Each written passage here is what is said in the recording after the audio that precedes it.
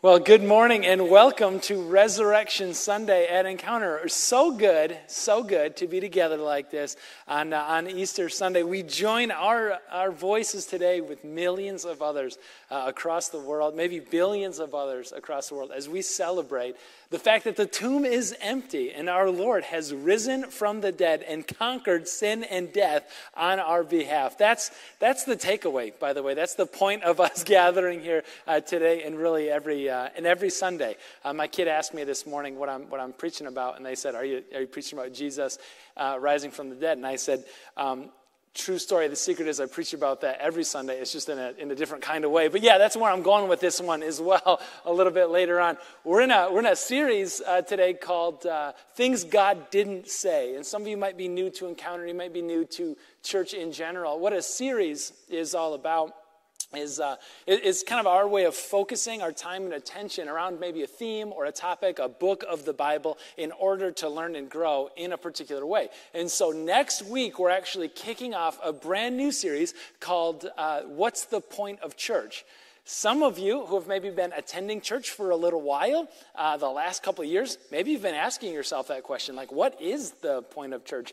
It's possible, too, that there's some people here who have been hurt by the church or somebody in the church. Maybe you gave up on it and walked away, and you're here today because, like, somebody promised you lunch afterwards or, like, whatever the thing is. And you're wondering, what is the point of church? Join us next week as we kick off a 4-part series called What's the Point of Church? Today, though, we kind of have a fun way of digging into some of the things that God did say by highlighting and really naming some of those things that God didn't say. And so especially the Easter edition of this today is what God didn't say. Jesus never said, "Blessed are those with the best Easter ham." Let yourself off the hook a little bit. He never said that. He never said, "As often as you gather, make sure to eat Peeps and chocolate bunnies and remember me." He never said that. We do that. We eat Peeps. I ate some chocolate bunnies today, but not because Jesus told me to, just because they're delicious. God never said that. God never said, "Whoever wants to come and follow me must always get along in the car on the drive into Easter church in the morning." Some of you are like, how did he know? We fight in the car. Because I do too. That's my story too. Real person. We're a family of 4 and we take 2 cars in the way to church. Because I don't want to come to church like showing up here after like refereeing an argument in the back seat and then have to tell people about Jesus and grace and love. Like, I don't want to carry that guilt along with me. And that's really like the point of today. The point of today is we're kind of asking that question. What does God not say? What does God actually say about the guilt, about the shame that all of us carry around with from one level or another? And we all have varying levels of that guilt. We all have varying levels of shame. I think it was Barna did a survey a while back just asking people, like, what are the things that you feel guilty about? And it's like 29%, I believe, of the respondents said that they feel guilty about foods that they've eaten, which isn't a great thing to highlight, like the Peeps and the chocolate bunny, and then talk about food guilt. Men report feeling guilty of having food guilt for about 20 minutes, and then it kind of goes away. Women, it's longer than that, but we're not going to go into that. I'm not stepping into that. That's between you and Jesus. We're not going there today. A lot of us who grew up in church, maybe you're trying to follow Jesus, we carry like Christian guilt, right? Or shame of like, God, you did so much for me. We recognize that. Like especially Good Friday, Easter Sunday, Resurrection Weekend. We come into this time where like I should read my Bible more. I should pray more. I should do so much more because of how immensely much He has done for me. We carry around this Christian guilt, this Christian shame with us. Some of us have mom guilt. Not me personally, of course, but kind of this balance, right, of like work outside the home, work inside the home, trying to get that thing right and always kind of feel like you're neglecting something. We even have like success and failure guilt, right? Feeling guilty when something doesn't work out. Maybe it's a failed relationship. Maybe it's a failed business kind of enterprise, like launching a new product, a new division, a new whatever. And maybe it doesn't go well and we feel guilty about that. But then when it does go well, it's a successful launch, we feel guilty because it's like, well, maybe I didn't get the balance right. Maybe I didn't get the like work-life balance right. And I feel guilty about the relational thing when I'm succeeding at the work thing, or vice versa. Like, we struggle with this, the guilt. Like, what do we do with the guilt? What do we do with the shame? And pretty much it adds up over time. And it starts to make us like wonder, maybe if I feel guilty, maybe it's because I am guilty. Maybe that's the reason why good things shouldn't happen to me, or why good things wouldn't happen to me. You know, I kind of ask that question sometimes because it's Easter Sunday. I'm like, who am I? Who am I to be able to stand on this stage and to be able to share the greatest story ever told? I mean, I've got my own guilt. I got my own shame that I kind of bring in. I'm confession time, here. I carry pastor guilt, right? Pastor shame, which is maybe only a few of us in the room kind of get that. But like true story. Years back, I was like a student pastor, and I was working for another church at the time, and I'm kind of a competitive person at some things, which didn't like highlight my best side when it was announced that I got to participate in this church's like a Thanksgiving football game. And because I was like student, pastor, they're like, well, you can be on like the youth group side, and we play every year Thanksgiving morning against the elder board of the church. And you can go, and I'm like, how is this a competitive game? Like, they do this every year. There's students who play on their high school football team, and they're like competitive with, let's say, more seasoned, people in ministry. Like, how is this at all even? And I figured out pretty quick how it's even. It's because these jokers are like pushing and shoving and cutting every corner and cheating every way. And that's just like part of how the game stays competitive every year. But I'm like new. I'm the student guy. I'm looking around going, well, that's not right. And so I start to call it out. Like, hey, no, this guy was out of bounds right there. That wasn't a touchdown. That wasn't, first down. He didn't make it. And I'm getting like animated. And here I am, like the student pastor. And now I get into a literal shouting match with one of the elders on the board of the church over whether or not this was a first down, which is ridiculous for a couple reasons. First of all, like, I'm supposed to be setting a good example. The student pastor, the team with the youth group, etc. Second thing is, I know nothing about football. Up till that point, I had never watched an entire game of football from beginning to end, like the whole thing. I barely even know what a first down is, and I'm like yelling at this older dude about whether or not he made it. It's pastor guilt, Like, oh, that's embarrassing. And then you got to go like Thanksgiving, you worship with these people and, say what you're thankful for. Not that guy. Apologize. I mean, it stinks. And like on a serious level, on a very profound level, like we have this experience. Or start to kind of wonder, maybe that's the reason. Carrying around that shame, that embarrassment, maybe that's the reason why good things don't happen to me. Or maybe that's the reason why these bad things keep on happening to me. Well, Jesus speaks into that. And the thing that God didn't say, he didn't say that life is fair. But Jesus speaks into that, and he's about to show us that it's so much better than that. We're going to go to the story of Luke chapter 23. You can follow along. We're phone friendly on a device. The words are going to be on the screen as well. Luke is a fun passage. If you're new to the Bible and kind of putting this whole thing together, the Jesus story was so incredibly important. It was told 4 times: Matthew, Mark, Luke, and John, from 4 different perspectives. And what I love about Luke is he approaches this thing like a journalist. And he wasn't an eyewitness to all of these accounts, but what he did, like as a good journalist, he interviews the people who were eyewitnesses. And he goes like one by one, he asks them, what happened? Can you give your testimony? He wrote it down. He kind of compiled the entire thing. And so Luke approaches this like a journalist, and he's like, oh, listen, okay, so Jesus, you met him, yeah? He gave you your sight back. That's incredible. Bartimaeus, this is where you can find him. We have these names in Luke because he's like, if you don't believe me, go and ask Bartimaeus, ask for the blind man. Just as a heads up, he can see now. That's Luke. He's assembling these testimonies together, and he's saying, like, this is what the people saw and experienced.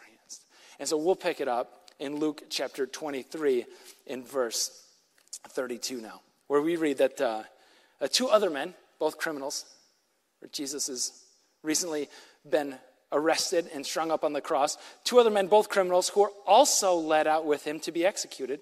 When they came to the place called the Skull, it's this hill that kind of like has these indentations that look like a skull, and they called it what it was. And the place called the Skull, they crucified him there along with the criminals, one on his right and the other one on his left. We could talk for length about like what crucifixion was and the specific act that went into that. We're not going to do that this morning. I'd encourage you to look it up. And another point, just a brief comment that we get our word excruciating. It's the same root word as crucifixion. Like these things are very much related. What I'd like to highlight this morning, though, is from the Roman perspective, is how expensive this thing was. You think about locking somebody in jail, and it's like, lock them up and forget about them. Like, who cares? You think about if they were going to execute somebody, it's like, just do it quickly and move on. But crucifixion was another story. Looking at the act through the eyes of the Romans, of the people inflicting this thing, I mean, it took some time. It took days. They nail them to a cross. They got to wash them. They got to pay guards, Roman soldiers, to like make sure nobody comes and like steals him away. And you got to supervise this entire operation. It doesn't take minutes or hours. It usually took days. It's very public. I mean, this is like the most expensive way there was to kill somebody. And I'm sharing with this. I'm sharing this because it's like the criminals hung up next to Jesus. I mean, these were some bad dudes, right? This isn't somebody who like rolled a stop sign, right? This isn't somebody who's like, well, you shared your Netflix password with a couple too many people, so now we're going to do the... No. The expense shows what a huge deal it was to undergo this, of what they... Well, I guess it's what they deserved. And for Jesus, for his part, like he's next to these two guys, and he's innocent. He didn't do the things that he's accused of doing. So what's his response? I think of my response, and what would I do? I'd call down these angels and like, all right, Father, let's wipe them out. I think it's time to start over entirely. Heap down curses on the people. Like, you do this and you will always have an unskippable ad on every YouTube video you're ever going to watch, whatever the thing is. Like, that's my pettiness, but well, Jesus says this in verse 34. He says, Father, forgive them, for they don't know what they're doing. And one of the criminals who hung there hurled insults at him. Aren't you the Messiah? Save yourself and us. Like, how arrogant, how prideful. Right, to be under the same death sentence and now to be mocking the guy in the middle, the guy next to you. 40, but the other criminal rebuked him and said, don't you fear God, since we're under the same sentence? We're punished justly, for we're getting what our deeds deserve. But this man has done nothing wrong. There's like something universal about how anytime we mess up, anytime we do something guilt and shame inducing, there's like something human universal about having to like minimize that thing, deny that thing, blame that thing on somebody else and say like, no, he didn't have the first down, right? That's his fault, not mine. I letting myself off the hook. I don't know what it was. We never find out what it was, but I just like imagine what was the thing that even with the minimizing, the denying, the remarkable human ability to blame your misdeeds on somebody else, but the criminal that day was going, you know what? Crucifixion. I deserve this. Everything bad that's happening to me right now, I have brought on myself. Like, what did this guy do? That's part of the human experience, isn't it, though? To like try to understand why, try to connect the dots. If I have bad things happen to me, it's because I'm a bad person. If I don't have good things happen to me, it's because I didn't do enough good. I didn't put that energy out into the universe, not nearly on the level that I should. I think we all kind of get this. I think you guys get it. I'm going to ask for a little bit of help here. Let's play a little game, and you're invited to play along at home as well. I'm going to say a line, and I'm going to see if you guys know how to finish that line. So I'm going to say the thing, and then I'm going to invite everybody to respond kind of all in unison. Let's see if you get some of these things. What goes around comes around, exactly. Your past will come back to haunt you, of course. If you make your bed, you gotta lie in it, sleep in it. We'll figure it out after the service. We'll figure it. Like there's something universal about like these things are all connected here. The guy hanging on the cross and the deeds that he did, and he's going, I deserve what's happening to me right now. I would never admit this on stage, but sometimes I look at the Reddit forums, like some of you are like, Reddit, what's that? Don't worry about it. Just forget about that entirely. But there's like a sub-forum on there. It's instant karma, right? Where like the people get what's coming to them on like a near instantaneous level. And like when I'm having a bad day or if life seems unfair, like you go to that instant karma and you just like watch some of these things take place. And people post these videos, right, about how when somebody breaks the rules or something bad and like karma, like bad things instantly happen to them. And like karma isn't our story. That's not a Jesus thing. That's not what we believe in as Jesus people necessarily. But like it feels good. Right? Like you just see like this high-end performance sports car just ripping by somebody else, and it's like 90 miles an hour over the speed limit, just tearing. And there's a jealousy factor there too, let's be honest. And then immediately as the guy tears by, it's like the red and blue flashers come on in the car right in front, and it's like peel off. Oh, it feels good, right? And there's a dark part of me that's like, yes. I don't believe in karma, but I mean, maybe I believe in karma today. Because like we need everything to be fair, right? And so the guy, the thief, he's him, but he's all of us. And he's like, I was the guy, I got caught, I did some things. I deserve this. But then almost like on our behalf, he goes and he takes it a step further, and he's got the audacity to go further in verse 42, and he says, Jesus, remember me when you come into your kingdom? And Jesus answered him. Like, what do you think the answer that Jesus would give? I wonder about what are some of the answers like I would give. Remember me when I come into the kingdom? Like seriously, that's what you're going to ask me right now? I was just doing the Sermon on the Mount thing. Like, where were you? You decided to watch from home that day. I get that. Okay. You had some opportunities. You never cared until now. Now you care. Remember me when you come into your kingdom?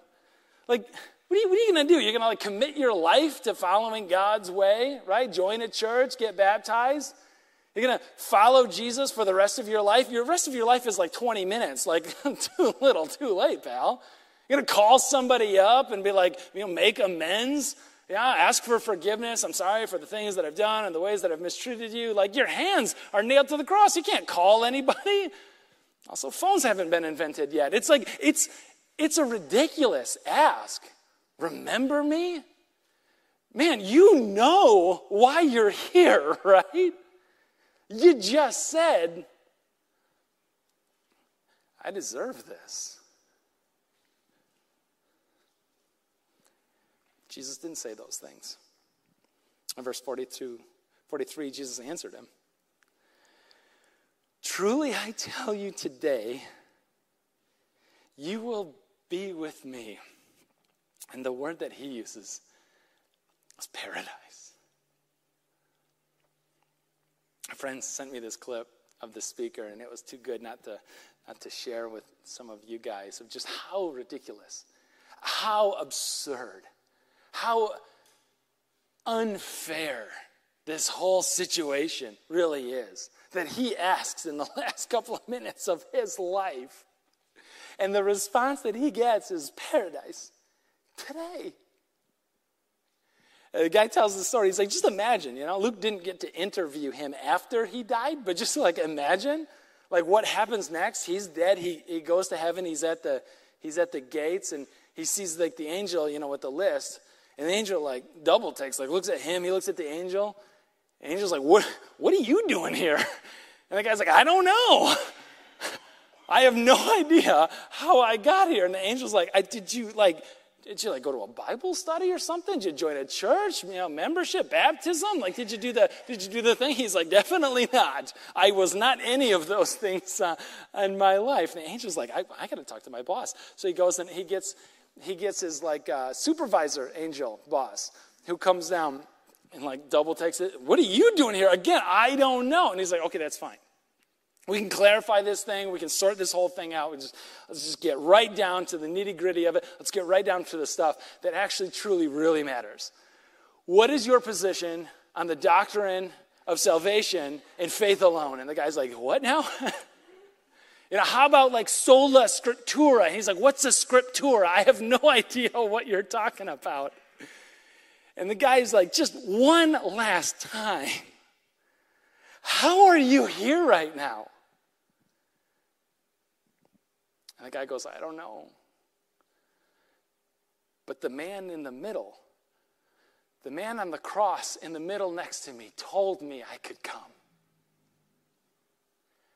And that's really just everything, isn't it? We think about our good deeds and our bad deeds, and hopefully, maybe in the end, the good outweighs the bad, and according to whom, and where's the scale, and minimizing, deny, maybe none of it was my fault, and maybe it was, but really in the end, doesn't it all come down to just like that one statement?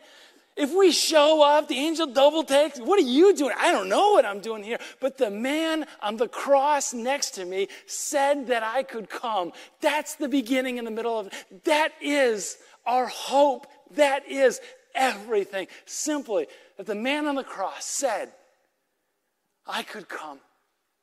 I can be here. That life is not fair. But what we see is that God's favor isn't fair either. Life isn't fair. God's favor isn't fair. Philip Yancey is this, he's a writer, and he published this article in Christianity Today, of all places, a little ways back. And the name of the article was something like The Atrocious Math of God, Atrocious Math of Jesus. Kind of provocative, but we can also start to see, the stories that Jesus told and the life that he lived, and we can get a real sense of Jesus must have been a humanities major because his math does not check out. I was a humanities major. It's fine. We're all kind of in this together. Jesus tells these stories, absurd stories. He's like, hey, listen, let me tell you what God is like. This is what God is like. There's a shepherd. He's got 100 sheep. One goes missing. God is like the shepherd that goes out and finds the one, puts it on his shoulders, and brings it back.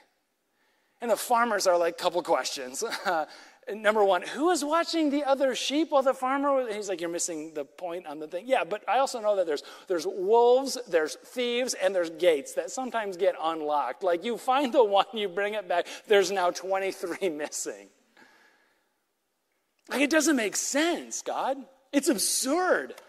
I mean, don't you get like the scales have to balance out here? And God's like, no. Life isn't fair. God's favor isn't fair.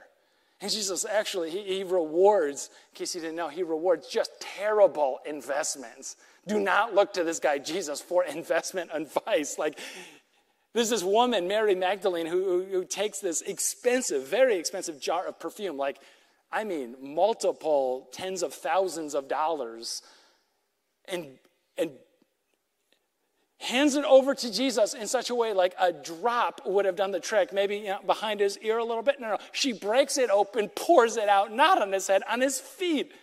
And everybody around is like watching as this expensive stuff is like soaking into the floorboards. And Judas is like, that was a bad investment. You're out of line when Judas is like, we could have done something better with that, right? It's atrocious. It's absurd. It's so unfair. Life is unfair. The favor of God is so incredibly unfair. The widow, and her gift. Jesus hanging out at the temple, and He's like kind of casually like watching people make their tithes and offerings, which is super awkward, but he's Jesus, so we give him a bye. And they didn't have like checks to give, or like Venmo gifts. They didn't do any of that. Gifts were given physically. So it's like, the bigger the gift, the louder the thud, was on the in the bucket when it falls in. And there's this woman, that like comes up and she's got 2 copper coins. They don't even like have a name because they're not anything. They're not worth anything, but it's all she has. And she goes and she drops them in, and Jesus is like, hey, did you guys hear that? And they're going, absolutely not. We did not hear that. We heard nothing. And he goes, I tell you the truth, the biggest gift was just given today. That was it. The disciples like, don't tell your top donors that story, Jesus. The people bankrolling this thing. That's not going to land well. It's bad math. It's absurd. That's not fair to the people who actually gave so much more. And Jesus is like, for his sake, I didn't come to enforce this karma thing. That's not my story. I'm here to actually share the truth that, like, if you have this inclination deep down, and you're like, you guys, life isn't fair sometimes. Jesus is there going, yeah, it definitely isn't. My kids get that. When Chewy granola bar, like Quaker does the grave misdeed of putting like more chocolate chips in one bar than the other bar, and the kids like cry, injustice, it's not fair. And I'm like, you know what? You're right. Quaker done messed up. They acted unjustly. Life isn't fair. Thank goodness, thank God, literally, life is not fair. That God's favor is not fair. Family is definitely not fair. And that's what happened. That's what the man in the middle did. He made a way for us to become family. Tim Jones shares his story of the time that he adopted a little girl. And the story is a bit tragic as it starts off because there was a family that had adopted her previously, and it didn't work out, which is really saying it much too nicely because they ended up adopting her and then dissolving the adoption. And so you know that the story just simply didn't turn out well. And he knew that in the background of her story there were promises that someday the family would take her to Disney World, kind of the kid's dream, the Magic Kingdom. And like the awful part, the cruel part of the thing was that some of the family got to go to Disney World. He unpacks the story a little bit more, and he finds out that every time they went to Disney World, for whatever reason, this adopted little girl wasn't allowed to come. Like she was sent to go with grandparents, with some aunts and uncles to be watched for the week, while the biological family went to Disney World. And you're like, that's horrible. So Tim, Dad, he's like, you know what we got to do?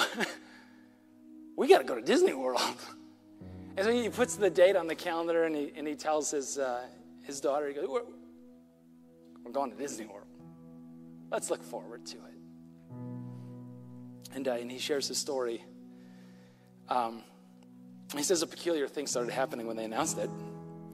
For months leading up to the vacation, his daughter, this girl, started acting out in the strangest ways, in the cruelest ways. Like she would start to sneak food off, and healthy snacks off to her bedroom. And they're like, you can just ask. And I would have said yes. You didn't have to hide it. Cruel inner comments of her siblings, as a member of the family could say just exactly the wrong thing to like twist the knife, just to inflict maximum pain with minimal words. That kind of acting out. And one time he sits her down and he wants to talk to her, and she's going, You're not going to take me to Disney World, are you? And he goes, in that moment I was tempted. In that moment, I was going to take her. Of course I'm going to take her. But in that moment, I'm tempted to say, Not if you keep acting like this, straighten up. He goes, I'm glad I did. I'm glad I did. What I did tell her is I said, honey, is this a family trip? She said, yeah. Honey, are you a part of this family? I am. And he goes, so we're going to Disney World. He goes, even then, I wish I could say that it got better. If anything, it got so worse. But we went. And it was Disney. Overpriced tickets, overpriced meals, overpriced souvenirs, long lines. But he goes, there was just enough manufactured magic that we might consider going again. And so later that night, he's tucking in his exhausted family, including this little girl, his daughter, tucking her in. And these are her words. Daddy, I finally got to go to Disney World. But it's not because I'm good. It's because I'm yours. That's our story. Today you will be with me in paradise, our Easter hope. But it's not because we're good. It's because the man in the middle said that we could go, and he made a way. So we put our hope in him. And the guy who freely admits our instinct inside of each one of us, man, life isn't fair. And he goes, you're right. On top of that, God's favor isn't fair. And there is nothing fair about the family of God to whom we all belong. Let's approach that throne in grace. I invite you to stand up.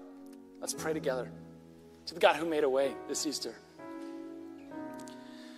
Jesus, it's so unfair what you've done.